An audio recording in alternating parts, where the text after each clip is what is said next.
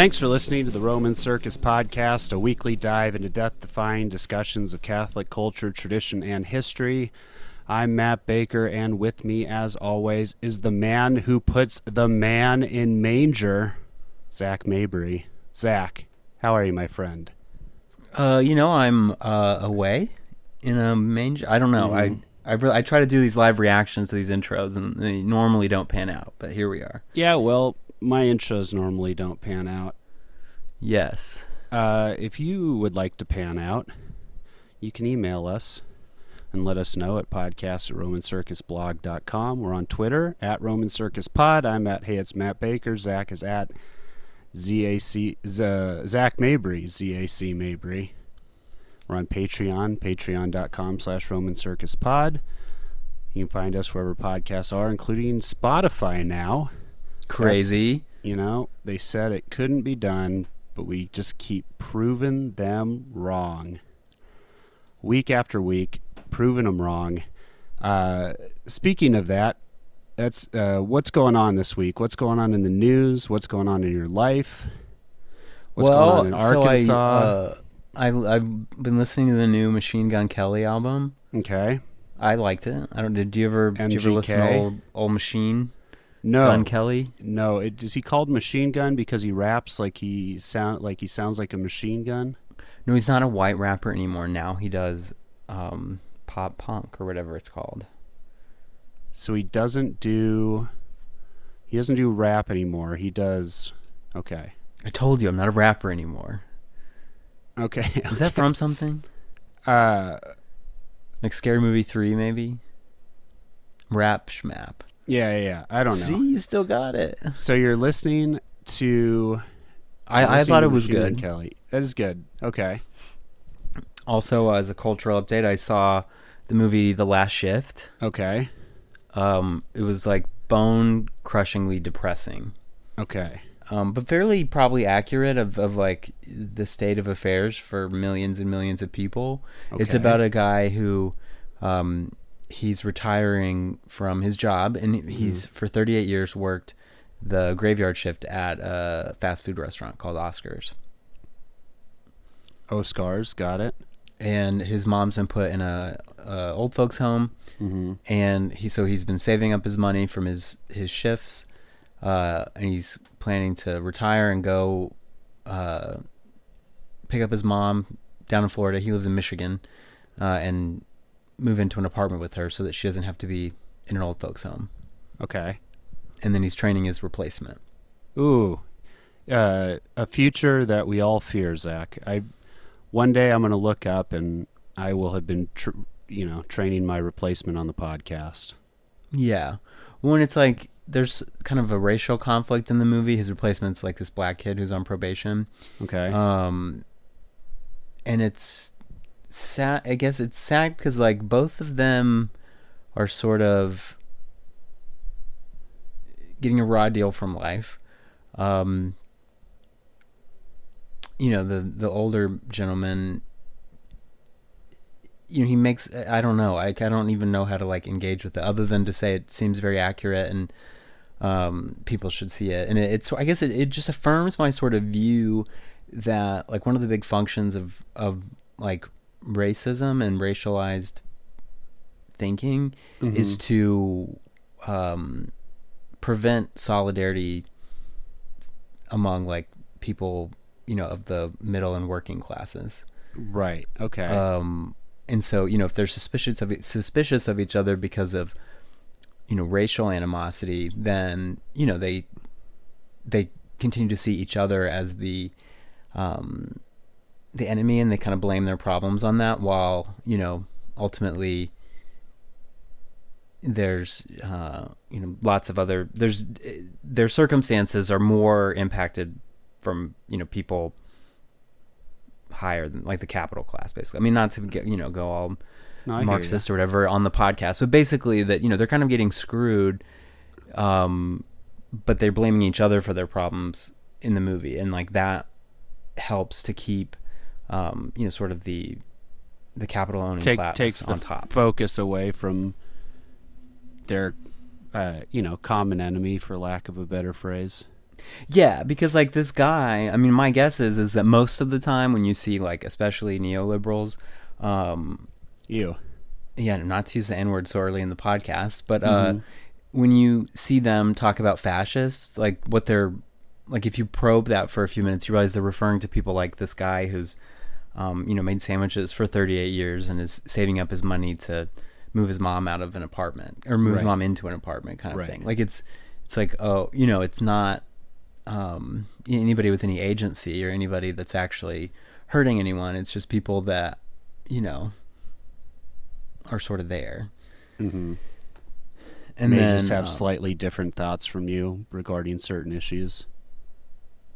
yeah, and they're not. I mean, and the things that would improve their life would be huge structural changes, to benefit people further down the ladder. And so it's sort of easier to just say, oh well, those people are fascists and this and that and the other.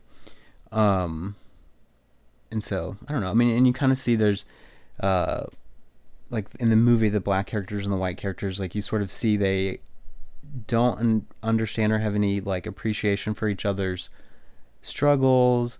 They kind of blame each other for their problems, and it's like, you guys are all pretty much victims here, like, Mm-hmm. and you're not victims of each other, but they see it that way. And I think that's pretty widespread. Mm-hmm. And so, and I mean, I don't know. I think that like one of the reasons that a lot of racialized narratives got more popular in the 20th century was, as sort of a backlash against the labor movement and to, make sure that basically the people at the bottom have to stay fighting each other. Mm-hmm. And if they're doing that, then Fighting they're not over noticing. the crumbs, Zach. Right. I mean, basically that's the case though. I mean, if they do that, they don't see that after inflation, they make less every year and their pensions are gone and they don't have health. I mean, they just don't really, they're too busy being suspicious of one another while, they're basically being robbed blind. Mm-hmm. And I don't know, there's just something endearing to me about like somebody who's worked 38 years at a fast food place and like takes their job so seriously, but then everybody else just kind of dumps on it. So that always like gets to me, kind of thing. I hear you. He talks about all the times they've run out of ingredients and he's had to improvise and he saved the day and all this stuff, and it's like, that's kind of stuff most people just sort of dismiss and laugh off. And they're like, couldn't we just automate these jobs? And then when he's talking about why he wants to get his mom out of the old folks home, he's like, she's the reason I am where I am today. And you're like, and you kind of see everyone else in the thing laugh because they're like, bro, you like literally have worked fast food for 38 years. Mm-hmm. But like he gets up and he does his job and he does his work. And so that kind of stuff always, gets to me. That was your soul-crushing movie of the week review by I Zach know, but everyone Mabry. needs to see it. It's just one of those things I do think people should. And I guess internet people didn't like the ending, but I think that it ended exactly how it should. And I'm interested in seeing more about how the movie came to be, because it premiered at Sundance in January, and then it's just been out in theaters this month. So Okay. go see it unless the China virus is keeping your movie theaters closed, ladies and gentlemen. Man. That was tongue-in-cheek, by the way. Yeah. Calling it the China virus. Topical with the debate tonight, which we are not going to talk about. No. Are you going to watch? Yeah, I'll watch. So I'm torn because I think that I'm supposed to watch it so that I can have funny takes. Mm-hmm. But I've reached the point in the election, like I really don't like feeling manipulated. I don't know if that's the term. Mm-hmm. Somebody else was talking about this too, and I was like, yes, exactly. But basically, these like, this is the most important election ever, and like this and that, and you must vote in it. And like I'm like, I do not. You actually don't have to vote. No, and it's not the most. I mean, it just isn't. The way that you cast your ballot in November is not of any consequence. You heard it here, folks. And wait, let me get the disclaimer in. The thoughts and views of Zach Mabry do not reflect. Okay, anyway, continue. Yeah, no, I mean, I'm comfortable saying it's of no consequence to your soul or otherwise. But maybe people can disagree with me on that. But I really don't like the sort of you have to do this because person XYZ is like, I don't like, I don't know. I don't like I don't like to feel maneuvered.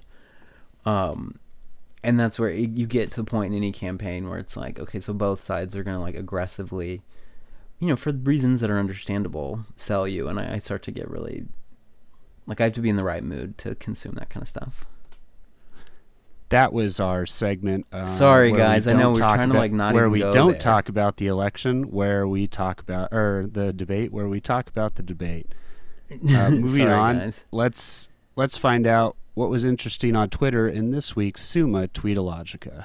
Anyway, Summa Tweetologica. They Summa Tweetologica. did you do? Wow, listen to that. I know. I have so many hidden talents.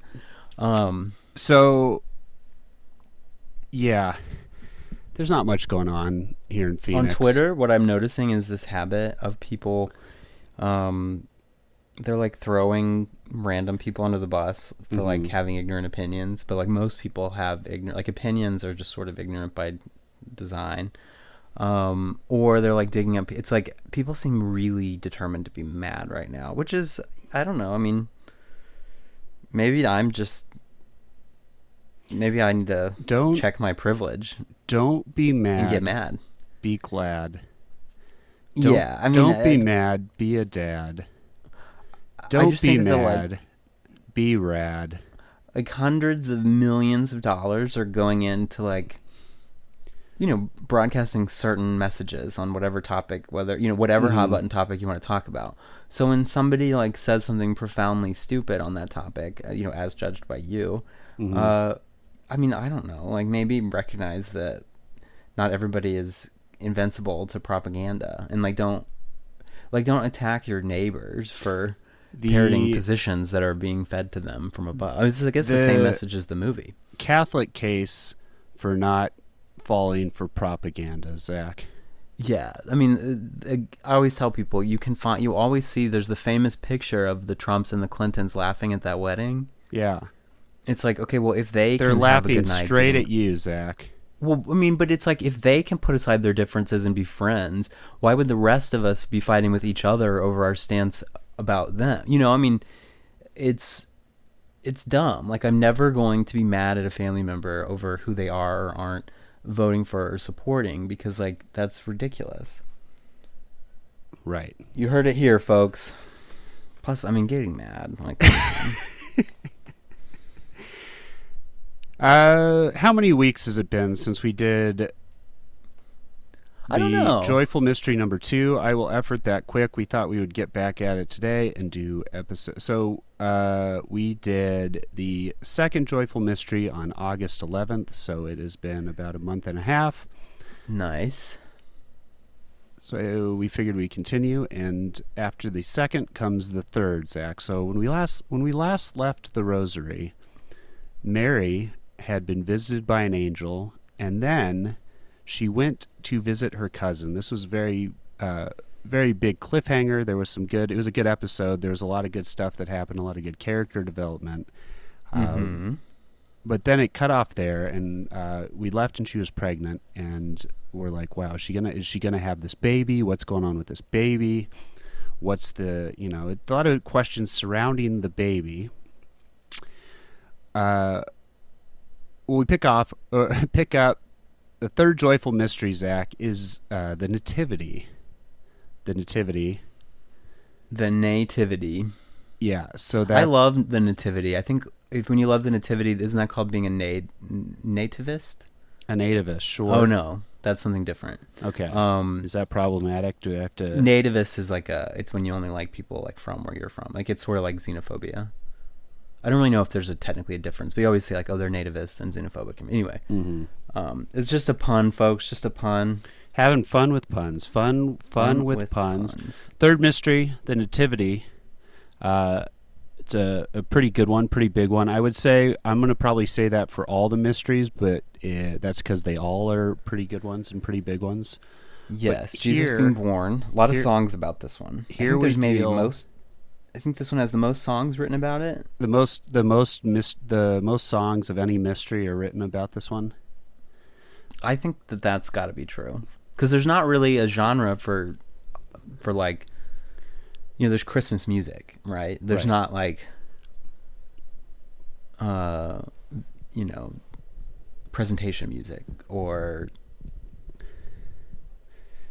The coronation of the pillar Blessed music. Virgin Mary, Queen of Heaven and Earth music. There should be I more of wish. those. I know. There certainly should be. Okay, so this is a chance. I really This like. is exciting because it's about a baby. Like, who doesn't love babies? Okay, yeah, this is also one of my most favorite Zach Mabry things. Oh no. What is it? Is you're a little baby? True.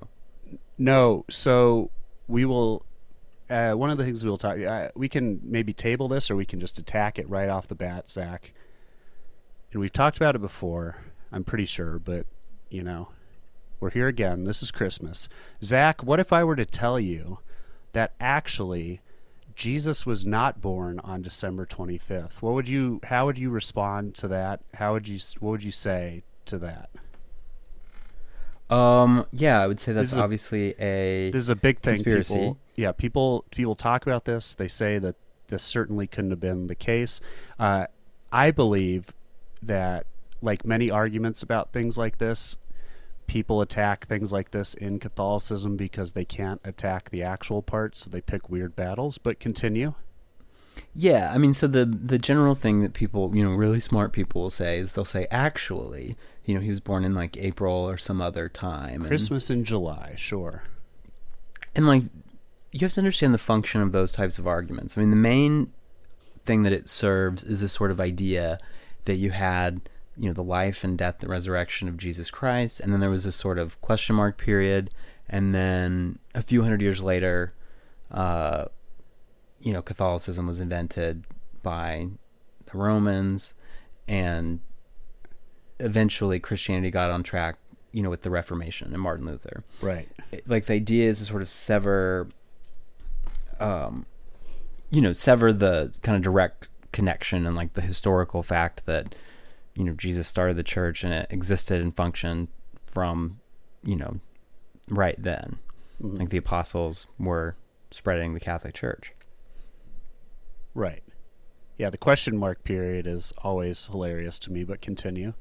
Well, it was one of those gotcha documentaries about like atheists, and they were polling all these Christians, just like generic Christians. I don't know if they were, Yeah. But when they tried to ask them, like, they didn't know either. Like, they really didn't understand. Like, if you're like, well, where'd the Bible come from? They're like, what? And then you tell them it was like 300 years later, and they're like, well, that's weird. And, again, in their mind, Right. like it all was kind of so random because what they haven't been told and what they don't understand is that, the church did have a visible structure. It had authority. It was more hierarchical in the early days than it, really became to be in time.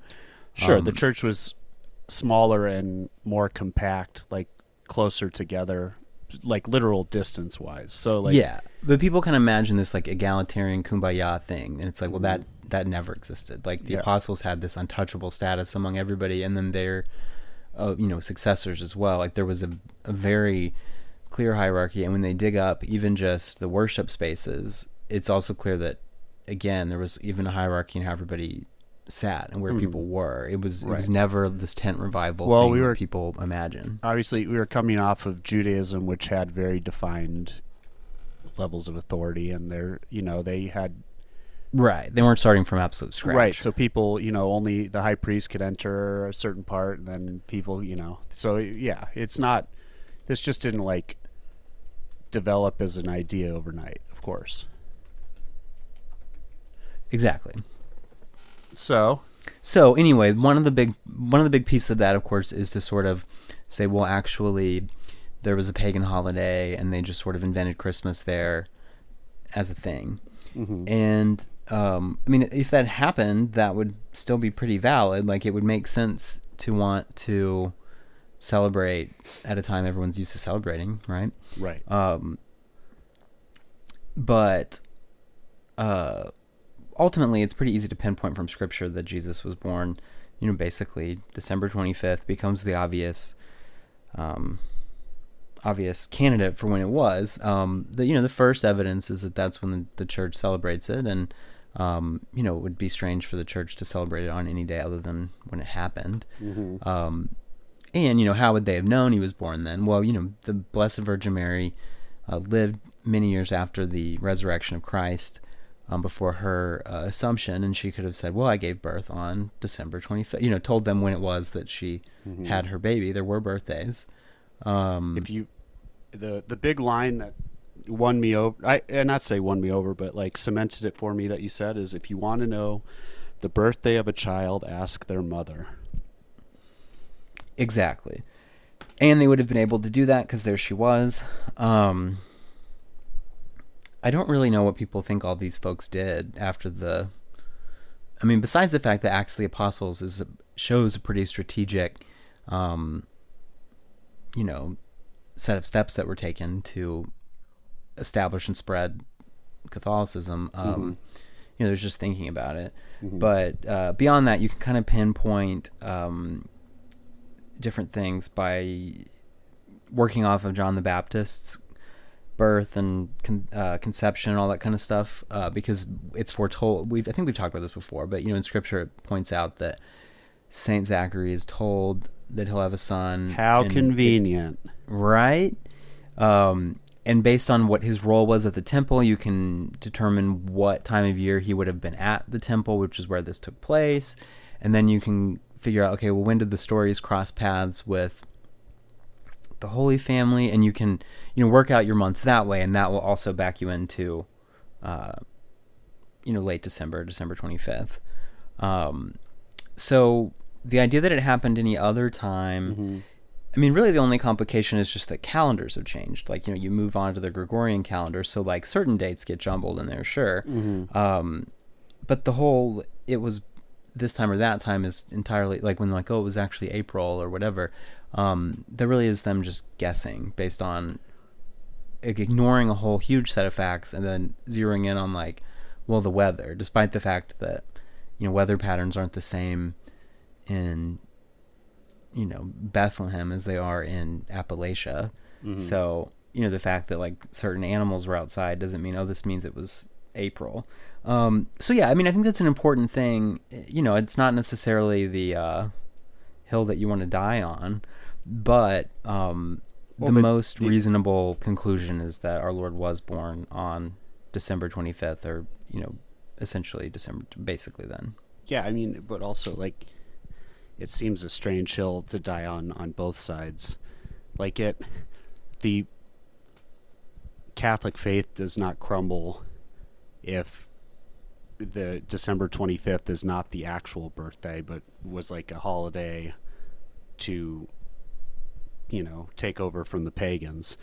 That still does not like negate anything.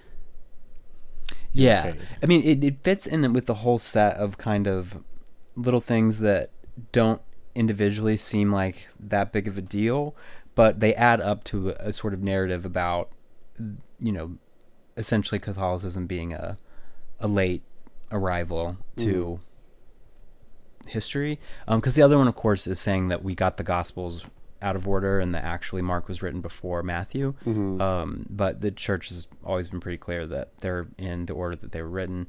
And then also that actually they weren't written by the people who they claim that they were written by and who the church has always thought they're written by. They were actually this or that. There's kind of this whole set of sort of trying to dislodge the religion from history so that then you can kind of start pushing a sort of different narrative. Right. So that's why I do think it's important to assert that, well, no, we celebrate it this time of year because it happened this time of year. And, we're the ones who would know that because our church goes back to this time period. And, the Virgin Mary was a member of our church. And she told us when, it's important, I think, to assert those things. Right. She was alive during his ministry and after, so there was plenty of time for people to ask her questions or like talk to her, Right. And you end up with this sort of lopsided response to these claims where one side's like, haha, he was actually born in April, the church it's a good is month fake. To be born. But. And then the other side's like, well, actually that doesn't even matter. And then everybody else is like, well, where do we land? So you always kind of want to stake your claim if you have one. I think, again, if one side is asserting things and believes that this is discrediting to the church and is convincing people that it is, I think responding with, that doesn't matter is sort of not helpful. Right. No, that is a good point, that you shouldn't shrug off things. Like, if people are being ridiculous, obviously if God is so powerful, can he create a rock that he can't lift or whatever? Like, that's all nonsense that you can shrug off. But like, if you have the ability to answer questions that even seem sort of silly, but kind of, it's good to answer them and actually think through these things. Yeah, definitely. Okay, so, and I mean, like all sorts of things, again, you can't just respond to every charge by surrendering and saying, well, actually, that doesn't matter. Like, if it didn't matter, then this wouldn't be something that every Christmas they all start pushing and laughing about. Well, and if enough things related to the faith don't matter, then you have to question how much the faith matters at all. So yeah, so you want to keep, stake your claim, folks. We've got proof. We can rely on this, and somewhere there's actually a meme. I mean, it's small enough to be like a single photo that has the different verses from Scripture that help you back into the December 25th date. So maybe we can find that. Again, not the most significant thing about this mystery, but it probably does help when you're meditating to realize you are meditating on a real historical event that happened. It's also important for haters to get wrecked, Zach. Yeah, got to keep them on their toes. Okay, so that's not the most important thing about this mystery. What is the most important thing about this mystery? That Christ was born? That Jesus was born. Yeah. I think one other another maybe barrier to reflecting on this is sort of the way that the narrative has gotten digested in the popular mind over the last several years, is that they kind of make it out to this really bleak thing. Even in some of the more recent movies, it's like he was in a damp, dark manger, and they were relegated Mary's screaming there. in pain. Jordan's the midwife, or Joseph is the midwife, and Jesus comes out all covered in blood and stuff, and everybody was like, "No, we don't have. Get out of here. You go over here." Really hostile. Yeah. I mean, in reality, folks, sometimes you don't have room. It's a pretty... I don't think innkeepers weren't, mean to them or hostile. It was literally they didn't have a room. And it's not like they called ahead. Mm-hmm. So, I don't know what that's always a weird thing where they're, try to make a whole moral lesson of that. It's not like the Good Samaritan where there is... a lesson there, other than maybe, I don't know, if they wanted to have a vacancy for Joseph and Mary, they would have had to kick out some other family. Mm-hmm. So if they had planned ahead and kept a vacancy, then they would have turned someone else away. I mean, folks, but realistically, it was this very mystical event. The spiritual writers always talk about how the cave or the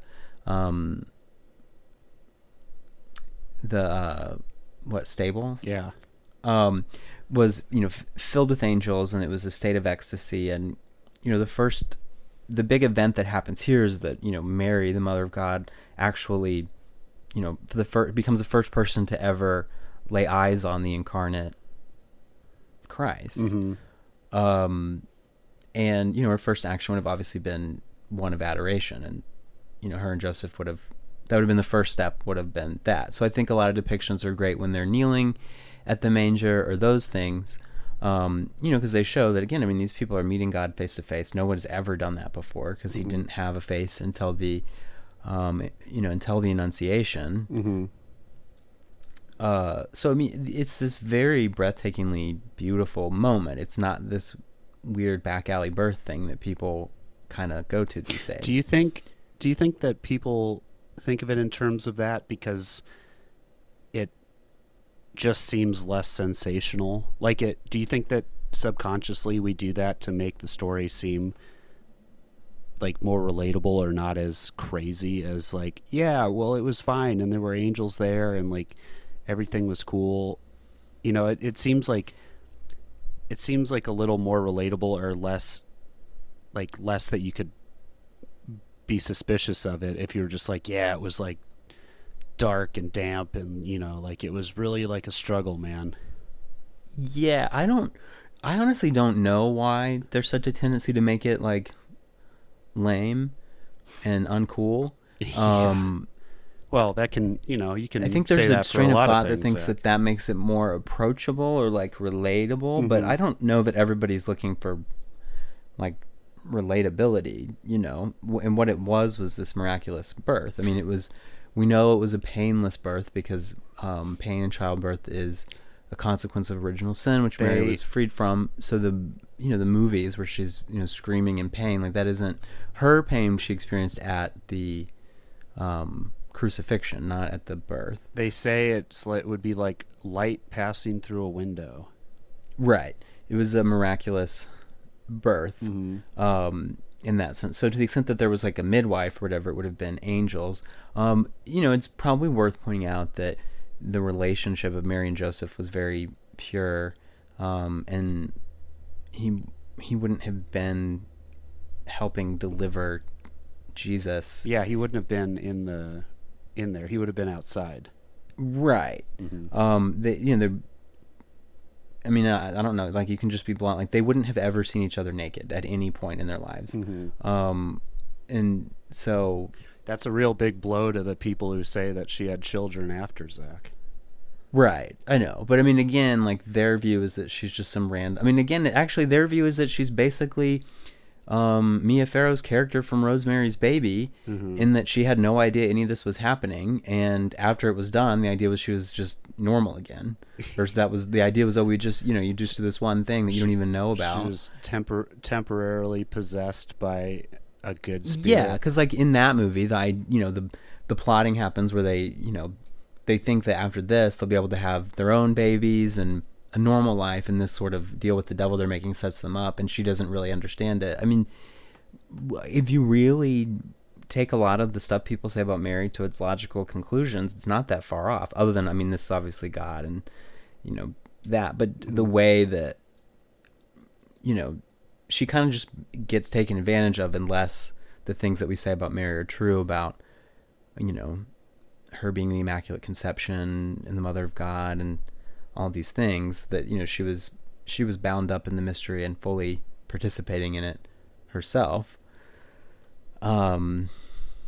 So yeah, I don't know where we got on this. Oh, basically just that, again, we can't really forget the sort of uniqueness of the relationship between Mary and Joseph, and just the level of modesty and purity and everything that Our Lady had. Mm-hmm. So yeah. Again, I think the big thing, we were talking about what's the most important thing. I think the most important thing here is that for the first time in human history, someone's able to literally make eye contact with God. Yeah, Like, they're able to that's look crazy. at someone else's face and their eyes, and that's God's face and God's eyes. Mm-hmm. Yeah, that's really nuts when you think about it. I mean, all of it's nuts when you think about it, but to be the first, it makes sense because they're, the Mary's the birth mom and Joseph is the stepdad, but at the same time, like, someone had to be the first. Right. And so, what you have at this point is fully now visible, the Holy Family as like a unit, Jesus, Mary, and Joseph. There's a sort of a completion of the Holy Family at that point, because they're all born, like they're all there. Mm-hmm. I always wonder if they I guess they wouldn't have spoken because like babies don't have speech. Mm-hmm. But it's not like, God was still God, Mm-hmm. even as a baby. So, it's not like he had to learn anything. But Well, yeah, but the human nature of Christ had to take on everything. So That's where the learning came in, right?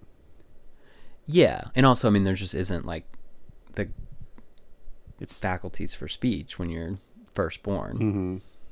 But I mean, obviously, he would have been in possession of all knowledge, being God. Um, so yeah, I mean, this thing happens. I really like the depiction. The idea is that it was probably in a cave, because that's what they basically did with stables. Is you sort of just grabbed a section of basically cave, so that a couple of your walls were already built for you. Mm-hmm. So it's humble. The animals are there as a sign of creation. But in that humility is this profound beauty, and again the angels and all that kind of stuff. It's not really a contradiction. It's sort of all bound up in that. But a lot of times you do see people sort of strangle the life out of it. So you got to kind of keep both, Sure. This big miraculous event, angels everywhere, bright lights. What about animals? Animals, they were there. Have you never looked at a nativity scene? Sure. But were they just like hanging out? Do you think like the animals knew? Are they bowing down in the presence of God? I mean, that wouldn't surprise me. I mean, at the end of the day, they're, alive, and that was their creator. Yeah. I don't know. I mean, because there's saints that used to teach their horses to genuflect in front of before the Eucharist. Oh, that's amazing. I didn't know that. Yeah, it was funny because when the first time I read it, it was like he required this. It was talking about the saint requiring his horse to kneel before the Eucharist, and I was like, he was giving his horse communion, but he just meant before, as in like in the presence of. Not in terms of time, in terms of space. Yeah, I mean, really, all of creation would have reacted to the arrival of the Creator in history. Hence, you have the star, and a lot of things happen in response to this. Mm-hmm. In response to this morbid event that took place in a terrible cave.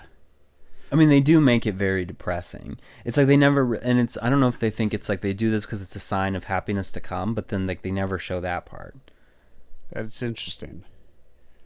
Oh, so they're trying to like reflect how before Christ came to earth, everything was like we were waiting, and like everyone was depressed, and the life had not lived up to its fullness. But then the baby Jesus comes, and yeah, you would think that they like that, because then I get it. I mean, I don't agree with it, but I get the idea that like that not much is talked about before his ministry, but like really the depictions we get the most are, you're right, like the cave and then the crucifixion. So we're inundated with these events that are wildly significant in the course of history, but they're always shown to us as like less than happy. Right. And you've got to kind of have room for that. I mean, the way that you look at what happens at Christmas is obviously God has now arrived on basically a peace mission among humanity, which since the fall of man had rejected him, basically viewed him as their enemy. Christ has now arrived on a peace mission, and he needs help funding his mission. So if you want to, you can text Christ to 303. Okay. Right, but I mean, it is this huge, because it's this lapse that's happening, and what will be accomplished in this is that, humanity now has the ability. Everybody is a creature of God, but through being baptized, you become more than a creature of God, but a child of God. That's obviously not previously been available to anybody, but now it's something you can become a child of God just by getting baptized. It doesn't even hurt. Right. And this is all becoming possible as these things are unfolding. So first God becomes a child, and this begins his sort of participation in the full life of man. And so now, when you look at any baby, it's like, well, God was one of those before, and it shows people not to be afraid. He obviously could have just popped up as a full-grown man, Right. But he chose to Yeah, be a that would have baby. been I mean, I say this reverently, but it would have just kind of been weird to just appear on Earth as a fully grown human. Like, it would have I don't know. It seemed to me like it would have been weirder and worse for the actual mission to just appear Like at, bad optics. well, yeah, like this one, they grew up and they, like, you could see the kid, and you have the story of him talking in the temple and all this stuff. Like, it's a very good progression of when you see someone, you're like, oh, this kid's gonna be somebody, as opposed to, like, look at this fellow we found. Right. He just kind of gets beamed down. Yeah.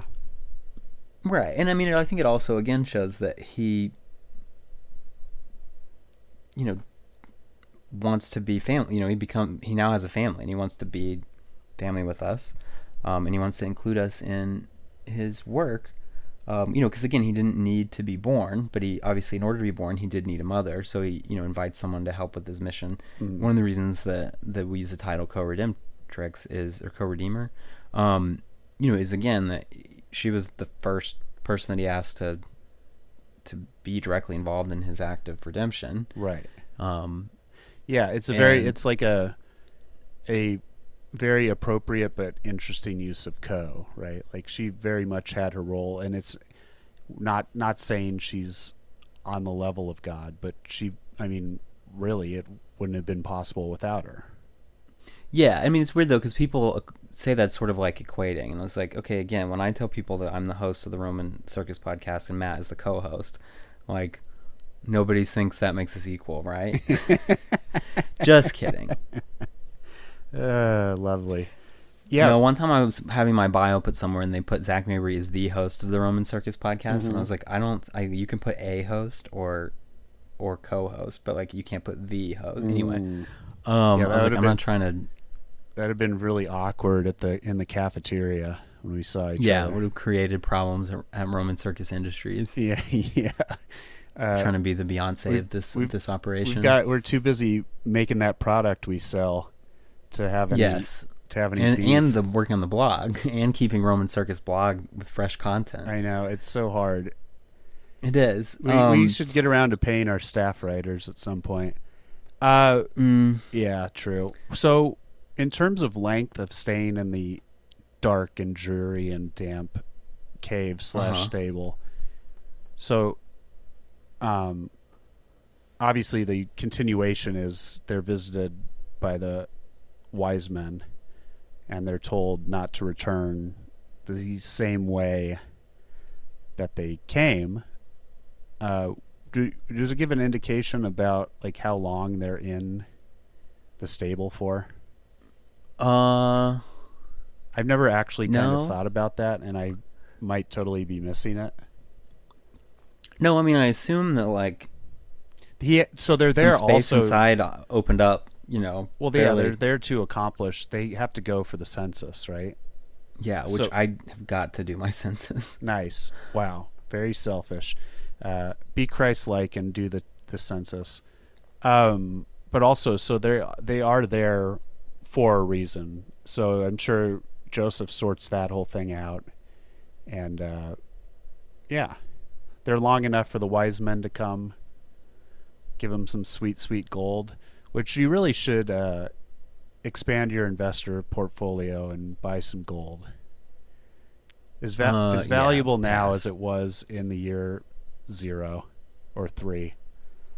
Yeah, I wouldn't invest in rocks if I were you guys, but not really my place to give investment advice.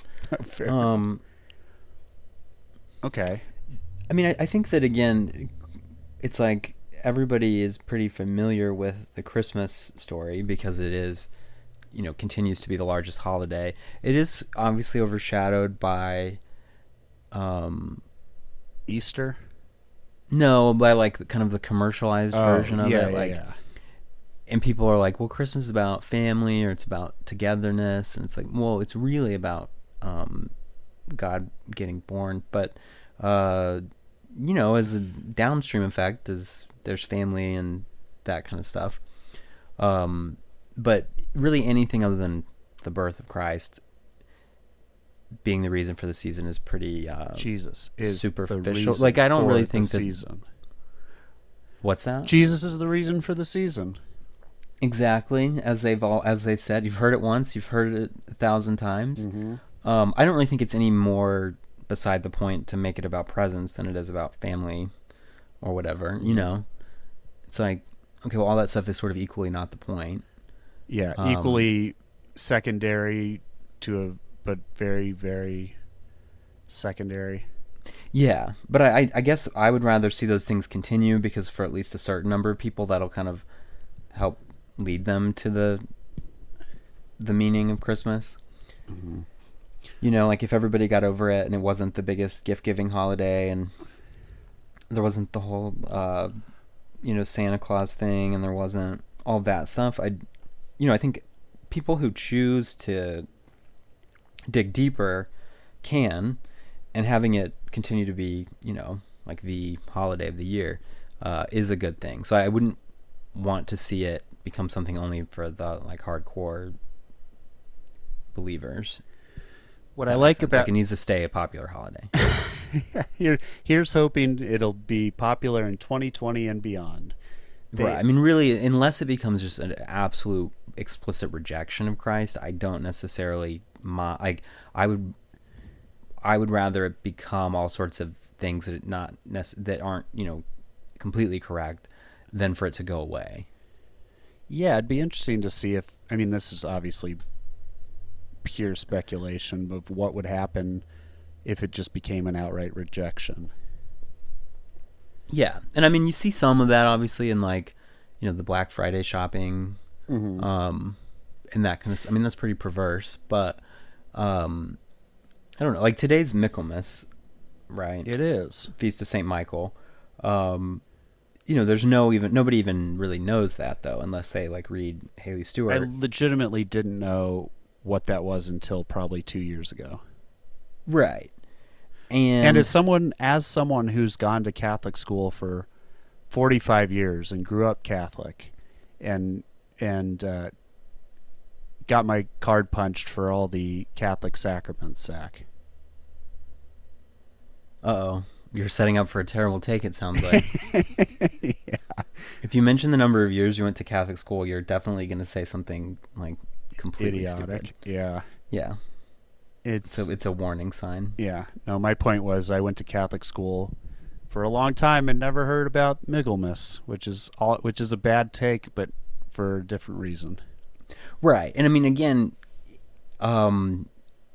keep in mind, if there were a bunch of culturally significant things happening around Michaelmas, like there is with Halloween, let's say, there would at least be that option to like look deeper. Mm-hmm. Valentine's Day, St. Patrick's Day, like, 99% of people when it's Christmas time aren't going to like look into it and what it means. Well, maybe not as many on that one. Most people do know that Christ is born. Like for St. Patrick's Day, I don't think a lot of people get past like the green beer and stuff. And Valentine's Day, because in the new calendar it's not St. Valentine's Day anymore, even though that was like is still culturally relevant. Crazy. But there's that sort of invitation to actually look deeper, and the folklore sort of at least keeps it on the radar. Yeah. So that's why with the Christmas stuff, I used to get really cranky about all of the, Santa and reindeer and like that, because I'm like, no, this is like obscuring what it's all about. And then it kind of dawned on me that it also keeps it relevant, which isn't to say it's about status. It's about, are people just going to happen on the truth? And they're more likely to do that if it's, if Christmas is still a day everybody has off work, and, if everybody knows that it's Christmas, there's a chance that they'll look deeper. We don't have that with Michaelmas. Nobody knows it's Michaelmas. Right. I told them on Twitter. And then obviously Haley Stewart is kind of how we all know about it to a certain extent. Right. It's fun. It's nice that Catholics we should take everything seriously, but it's nice when people have their favorite feast days and favorite things, because on Twitter especially you kind of are alerted to it and you learn about people's traditions, and yeah, it really adds a whole nice element to the proceedings. Yeah, and I think a lot of families really do make an effort to celebrate more of the church's feast days, and I think that's cool. Um, keeps it fun, What I right? what I like about this mystery is it's third, so it's jammed right in the middle, which is cool because it it's a very obviously significant event, but there, and of course the rosary has an order to it, but it shows that like surrounding this amazing event are very important and you know significant things as well. Like you sure you get the birth of Christ, but before that there's the Annunciation and the meeting, and after that there's the presentation and the finding. Like so, it's while it's a Right. mystery that very much should stand out and should be important, it is also good to acknowledge that yes, there are other things that are important that have had to happen to get us here, and there are important things coming off that. It's not just like all right, it happened and that's the end of it. Yeah, I would definitely. I think Mary totally knew what she was doing when she came up with the whole idea and gave it to Saint Dominic. Because right, you do hit, the 15 kind of high points Mm. of the life of Christ, and the liturgical year is sort of structured around that too. Obviously, there's feast days for um, the Annunciation. I think that there's a feast day for the Visitation. Sure. I don't know, so we could Google that. There's obviously Christmas. The presentation happens on February 2nd. I don't know if there's a priest for finding, if there's a feast day for finding in the temple. But anyway, these, if you're praying the rosary daily, which I've been trying it, I'm on 2 days in a row now. Yeah. New streak. Streak. You're like frequently reminded of these 15 events, and like that each time you kind of find more insight, and they become very ingrained into your thinking, and you start to tie certain event, when babies are born, you think of the Nativity. How are babies born? We won't get into that.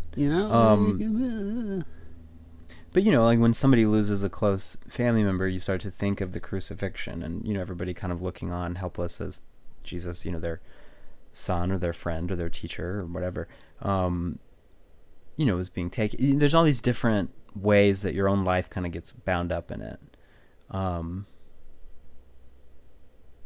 and stuff like that. So yeah, you start to sort of, it creates a rhythm, and you start kind of breathing with the church on these things. Love it. Wouldn't you agree, Matt? Yes. You're like still pretty much the rosary champ, right? Uh, Oh no. yeah, you gotta do. Yeah, you gotta be known for something. Okay. Cool. I was like, oh no, are you about to say, gave that up? Yeah. Um, Never heard of it. never heard of it. Yeah. So I don't know. I mean, again, there's tons and tons of stuff you can go deeper on with Christmas, and then there's obviously a lot of the saints who were, ordained, have Christmas, sermons and stuff, so you can read, what Saint Alphonsus, his sermons for this, Francis de Sales, all of those guys, their Christmas sermons are generally preserved in written form, so you can read them during the season to look for more insight. The Haydock Bible commentaries are online now, so you can find more about what the fathers and doctors of the church had to say about these moments. Mm. But basically, it's way cooler than Hollywood depicts it now. Angels, ecstasies, miracles, cool stuff. Love all those things. Yes. Saint of the week, Zach. 2 weeks in a row. Uh-oh. Getting Who back we on it. got? This is all right. So I feel bad because I'm not going to do her justice because she's great and there's a lot to be said about her. So we'll just cover a Okay. few things, but it's Saint Therese of Lisieux, Very Saint Therese nice. of the Child Jesus and the Holy Face, The little flower. Virgin, nun, mystic, and doctor of the Church. She was born on January 2nd, 1873, and she died September 30th, 1894, at the age of 24, which is not very old. She was beatified April 29th, 1923, and she was canonized May 17th, 1925, both by Pope Pius XI. One of the King, the real MVP of the 20th century. Go on. a real one. Uh, the thing with Saint Therese is we've seen pictures of her, which I know this is like disjointed thinking, but her living at the very end of the 1800s, almost into the 1900s, and being canonized in 1925, like it, knowing that and seeing pictures of her, which means she was photographed, obviously. I still have this idea in my head that she was like way like much before that, 1700, 1600, 1500. Like I don't know why I think that. It's just I don't associate her with being so close in time to us, Mm-hmm. and I don't know what that says about me. Well, I mean, it is interesting. Like, I wonder, is she was she one of the? I mean, she has to have been one of the first saints photographed, right? Or how long have photography been I around? would imagine so. And certainly, as far as doctors of the church, Yeah. the only one, The what? like the only one photographed, right? Photographed, yeah. That does make sense. She was the. I mean, she's Saint Alphonsus Liguori is 1787. That's like the other doctor of the other most recent doctor of the church. So Wow. so she definitely is the only doctor of the church, current known doctor of the church that's been photographed. Um, Right. her feast day is October 3rd. She is the patron of missionaries, of France, of Russia, of HIV/AIDS sufferers, florists and gardeners, loss of parents, tuberculosis, the gardens of Vatican City, some place in Alaska, or just Alaska, I guess, which is fun. All right. Yeah. She is the only saint to have both of her parents canonized, married couple canonized together. So her parents, that does not make sense the way I said it. Her parents are the only married couple to be canonized together by the church Thus far, thus far. there's some hope. There's some hope that you could get that with Blessed Carl and Empress Zita. Mm-hmm. Some have even suggested the von Hildebrands. Not weighing in on that, just saying that that's been something people have thrown out. But they will always be the first, the Saint Therese's parents. Right. That happened in 2015, so that was pretty recent. And Yes. it was fun because there is a Saint Therese church in Alhambra, and when the canonization happened, they celebrated it, and they had like a big banner celebrating the parish's namesake's parents. And Therese is a good reminder that holiness sort of transcends a lot of the divisions that exist, mm-hmm. because she's, I mean, like if you look in trad circles, they love her, Right. but then outside trad circles, they love her. Yeah. And she was canonized by Pope Pius XI, but it was Paul VI who made her a doctor of the church. Mm-hmm. And Pope you know, Francis he's obviously canonized her parents. What's that? Pope Francis canonized her parents. Right. And so you can kind of, and then Jacques Philippe, who's kind of the only living spiritual writer of any merit, Mm-hmm. he, has done a lot of work kind of bringing her sort of, I don't know if you call them teachings, but like her methods of prayer and meditation and those types of things, expanding on them and making them available for people to study.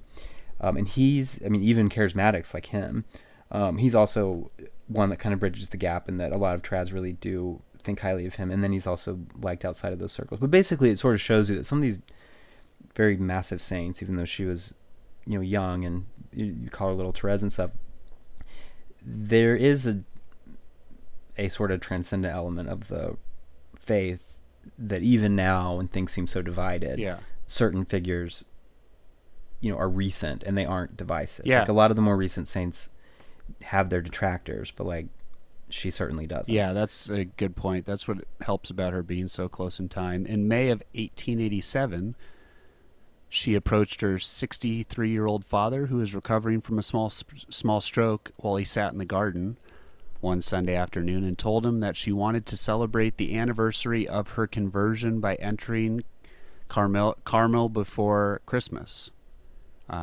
Nice. They both broke down and cried, but Louis got... So he didn't have another stroke? What? She was like, Dad, are you sitting down? Yeah, are you sitting... He got up, gently picked a little white flower, root intact, and gave it to her, explaining the care with which God brought it into being and preserved it until that day. Therese later wrote, "While I listened, I believed I was hearing my own story." To Therese, this flower seemed a symbol of herself, destined to live in another soil. Therese renewed her attempts to join the Carmelites, but the priest superior of the monastery would not allow it on account of her youth. So she wanted to. She was kind of, intent on joining. She would have been 14 at the time. Nice. That's kind of young. And I don't know what days she was allowed. There's a lot. Like I said, there's a lot on her. I'm pretty sure, didn't she go to the Pope to get permission or something like that?